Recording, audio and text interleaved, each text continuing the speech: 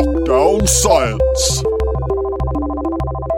Hello and welcome to Lockdown Science with me, Ellie. And me, Andrew. We're now in week 8 of lockdown, and as well as working from home and smothering the cat with love, we've been amusing ourselves with some non-COVID related science again this fortnight. Although I would say that our crowning achievement of the week has probably been building a cat palace. Oh, the cat palace. Do we give away about the cat palace? Don't know, do people want to know about the cat palace? Yeah, so basically the cat palace is the result of the fact that we've been getting fruit and vegetable deliveries from a company in our village, and they deliver it in these cardboard boxes, and we had probably 8 of these maybe, and I was like, well, I mean, obviously we're going to recycle them at some point, but it seems like a waste to do that straight away, so I have transformed it into a veritable palace for the cat. She's not very keen on it, although we do put treats in there and she's managing to get them out. Yeah. I think it's going to grow on her. Just give her time. Give her time. But anyway, we said that we do the show to stop us from meticulously studying the behaviour of our cat, so let's get on with the show. Science of the Week. It's time for our Science of the Week quiz. Over the last few shows, you have been seeing a steady increase in your score. So if you'll remember, you declared on the last show that you'd be aiming for 5 out of 5 on this one. How are you feeling about that bold declaration? Not at all confident. I said that in the high of recording a show and then have had a really busy week and haven't revised at all. So, I'm probably going to get nothing this week. I think that a couple of these you might have at least heard of, like I might have mentioned them or something. So we'll see. Okay. Shall I go straight in? All right, yeah, let's go for it.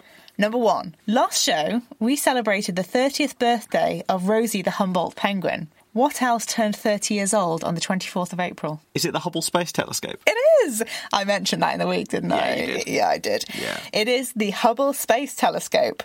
When the Hubble was launched in 1990, it represented an enormous step forward in technology. It gave us a chance to look at the universe without the disturbance of artificial light or, Earth's atmosphere getting in the way. For its 30th birthday, the Hubble sent back a photo of a star-forming region close to the Milky Way. In case you were looking for specifics, they were nebulas NGC 2014 and NGC 2020. Did you know that the Hubble initially got off to a shaky start? I did, yeah. They had problems getting the focus on the pictures right.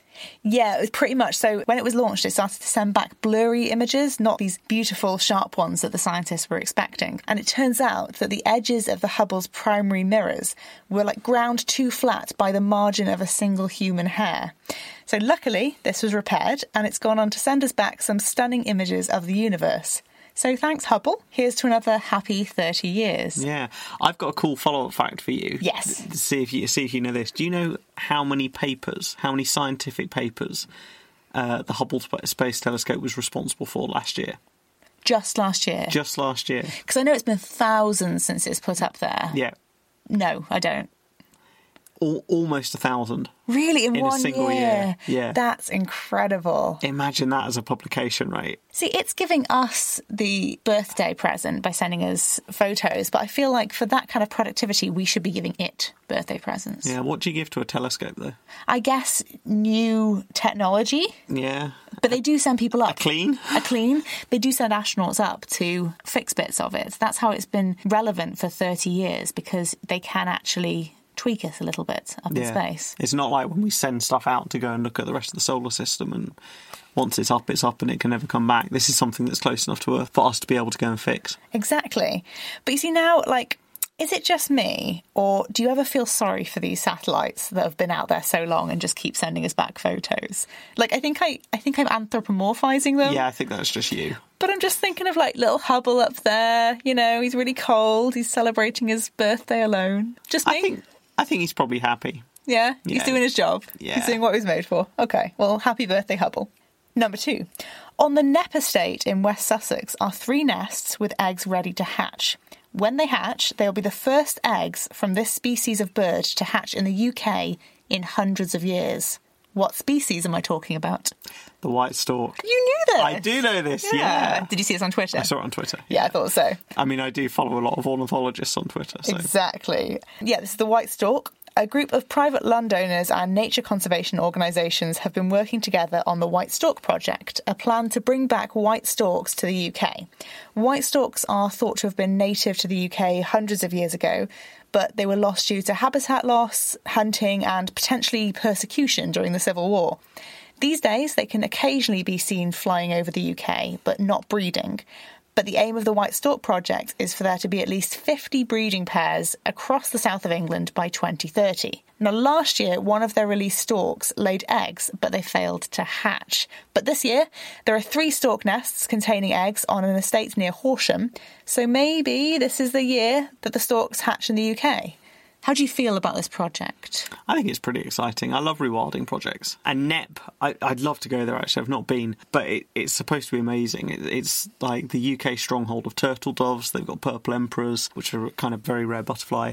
They've got the wild storks there now. It's supposed to be just an incredible sort of wild area of land full of species that used to be common in our countryside. Yeah, the reason why I ask is because most people seem to be very excited, but I've also heard a few people say that we should focus on the declining birds that we have before putting resources into bringing others back. Do you think that's a fair point? I can see where they're coming from, yeah. It's hard because our fauna is obviously depauperate relative to what it used to be. But, I mean, we do sit in a slightly strange position as well, whereby some of the species that we've lost or are declining in the UK are actually not species that are globally of conservation concern. You know, the Osprey project in the 70s and 80s was a fantastic success. But whilst the osprey was very threatened in the UK, it's not threatened globally. They're one of the few species that's found on every continent. So arguably it wasn't the kind of primary use of British conservation funding.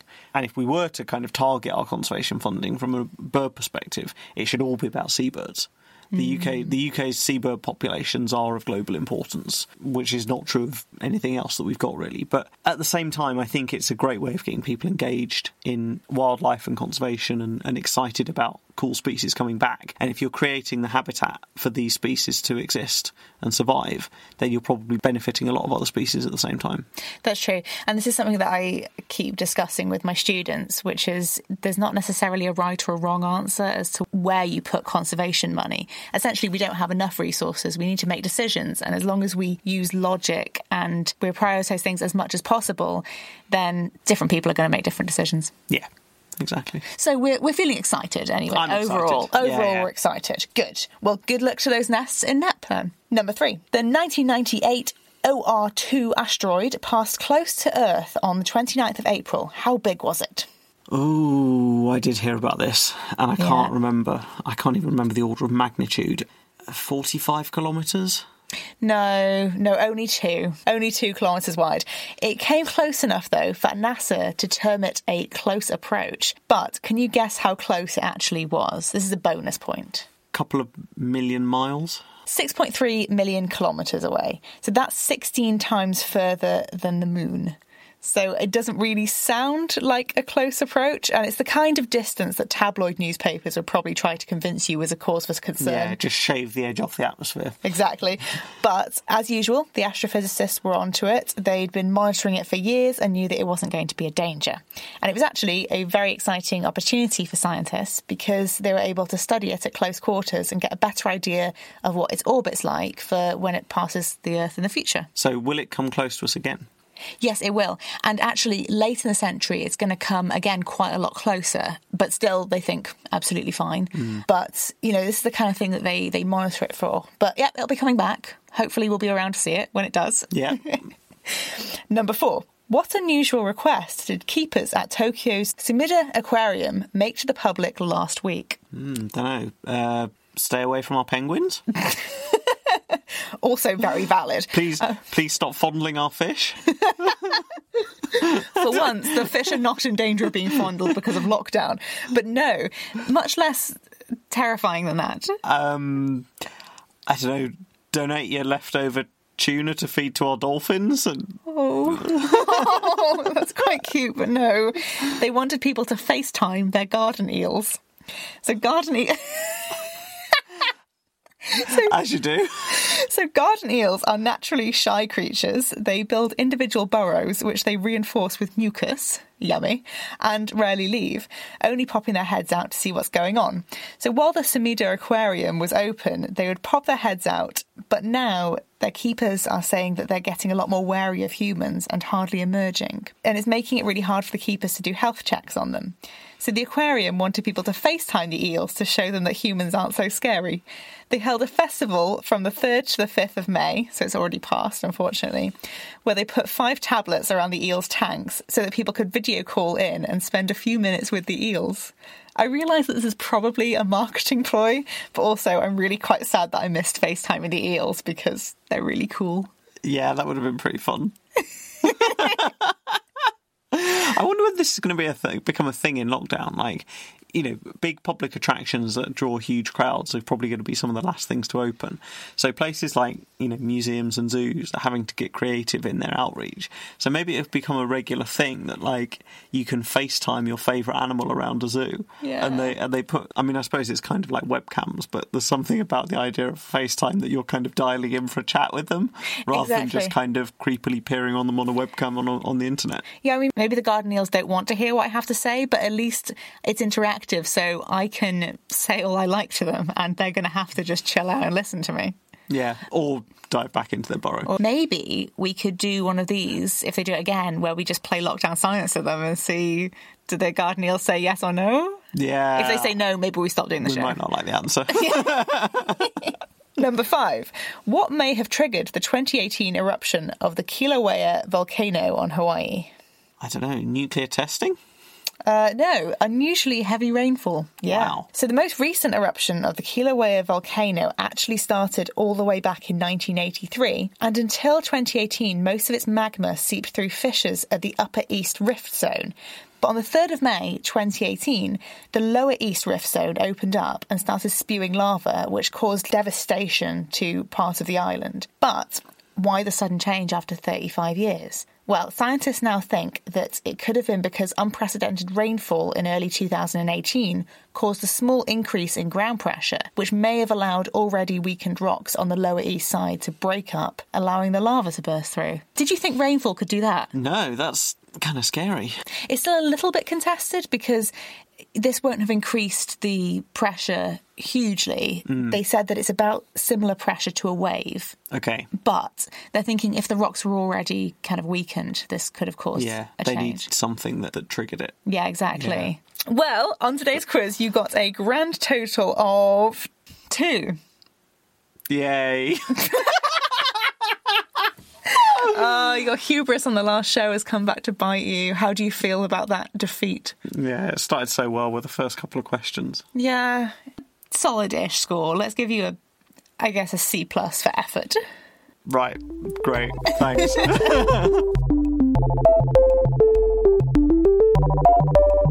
Journal Club.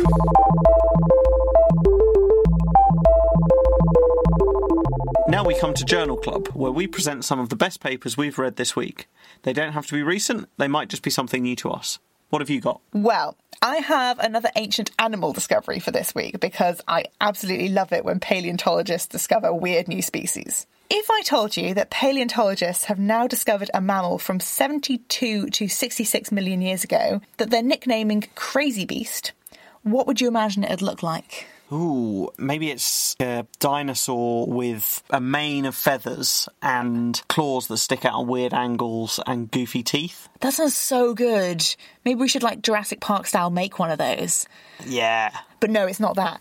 It's actually a bit like a badger and around the size of a house cat. And the specimen would have been around 3 kilograms, but it wasn't fully grown. So it doesn't exactly sound like something that warrants the name Crazy Beast.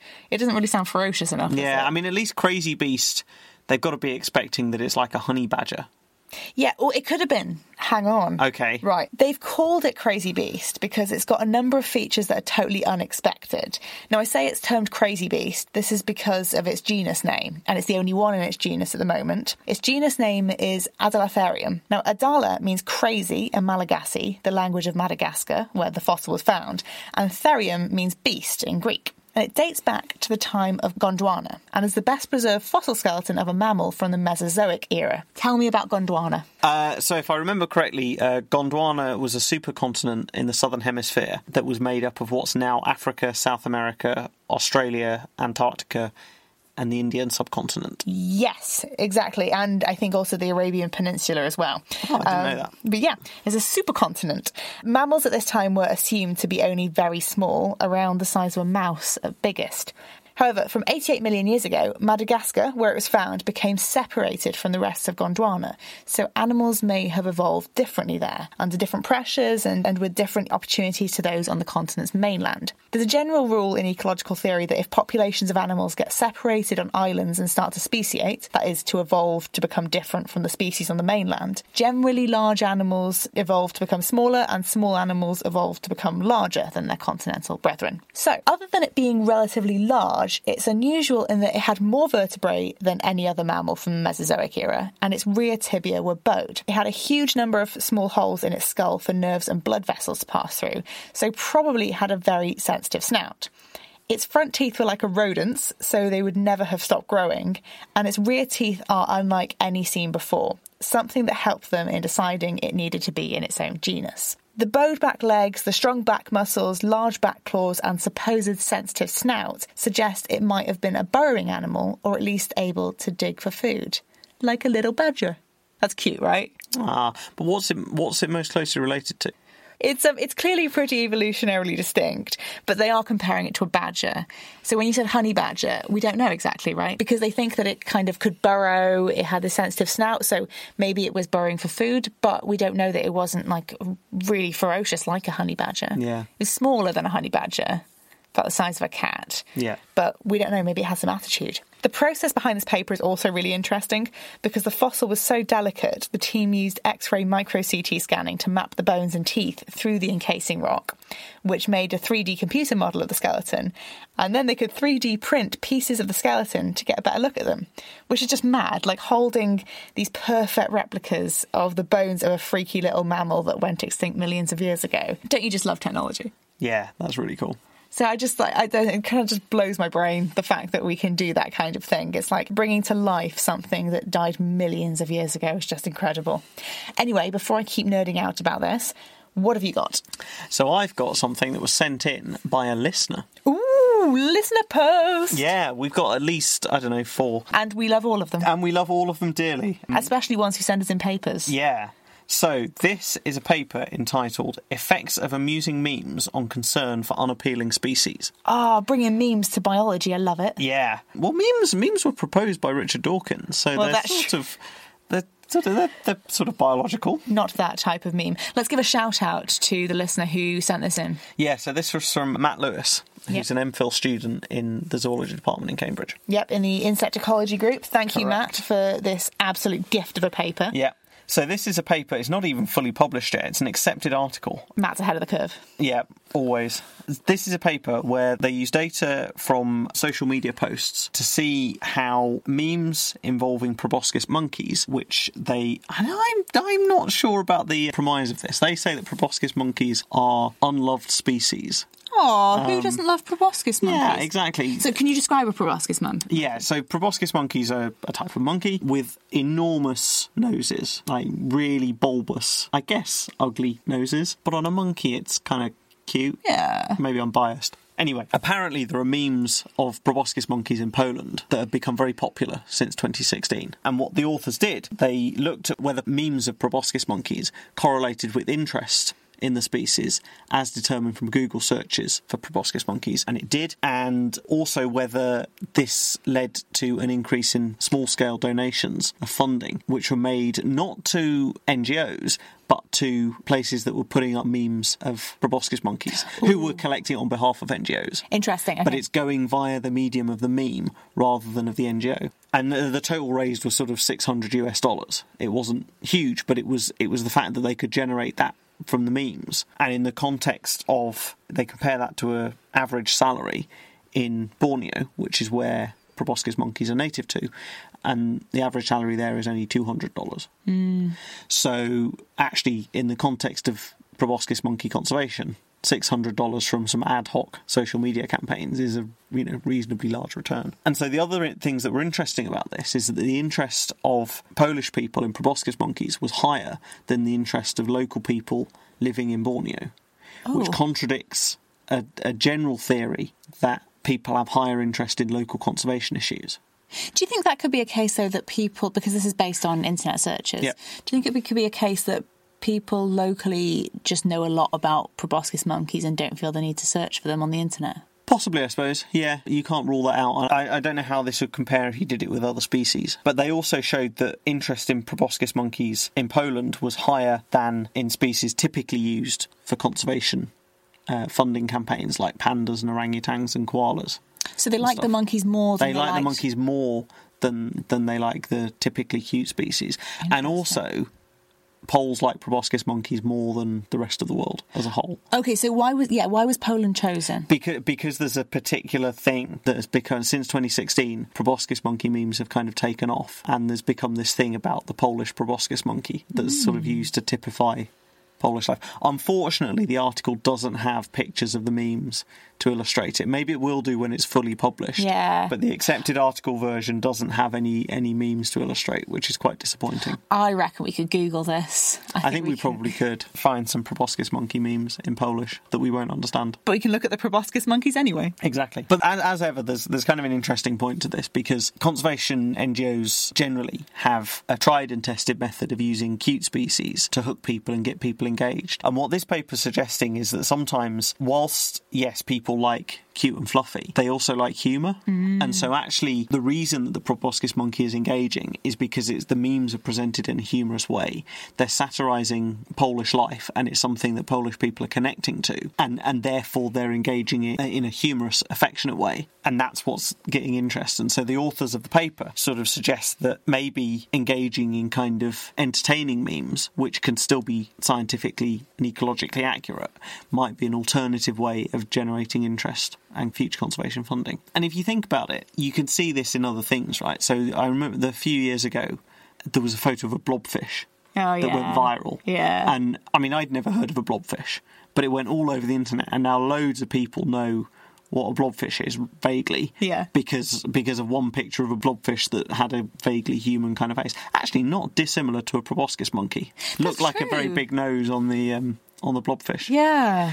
And scientists try this sometimes on Twitter anyway. So a year or so ago, there was a hashtag #UnscienceAnAnimal. I love #UnscienceAnAnimal. Yeah, it was great, wasn't it? Which was basically everyone posting cool photos of wildlife that they studied, but giving it silly labels. And that was popular because actually it was just entertaining. But in the process of putting in those silly labels, you could kind of put in a bit of interesting biology about species. Yes. Yeah, that's a very good point. So what is the takeaway message from this? Should we all be going out and making memes? I mean, not necessarily on overkill, but I think certainly that, there's a place for humour and light-hearted entertainment in raising conservation awareness, and that possibly NGOs could take an alternative approach to fundraising in the future.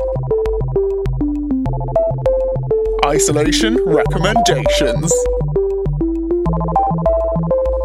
Well, it's that time of the show where I ask Andrew for his Twitter recommendation of the fortnight. So what have you got for us now, Andrew?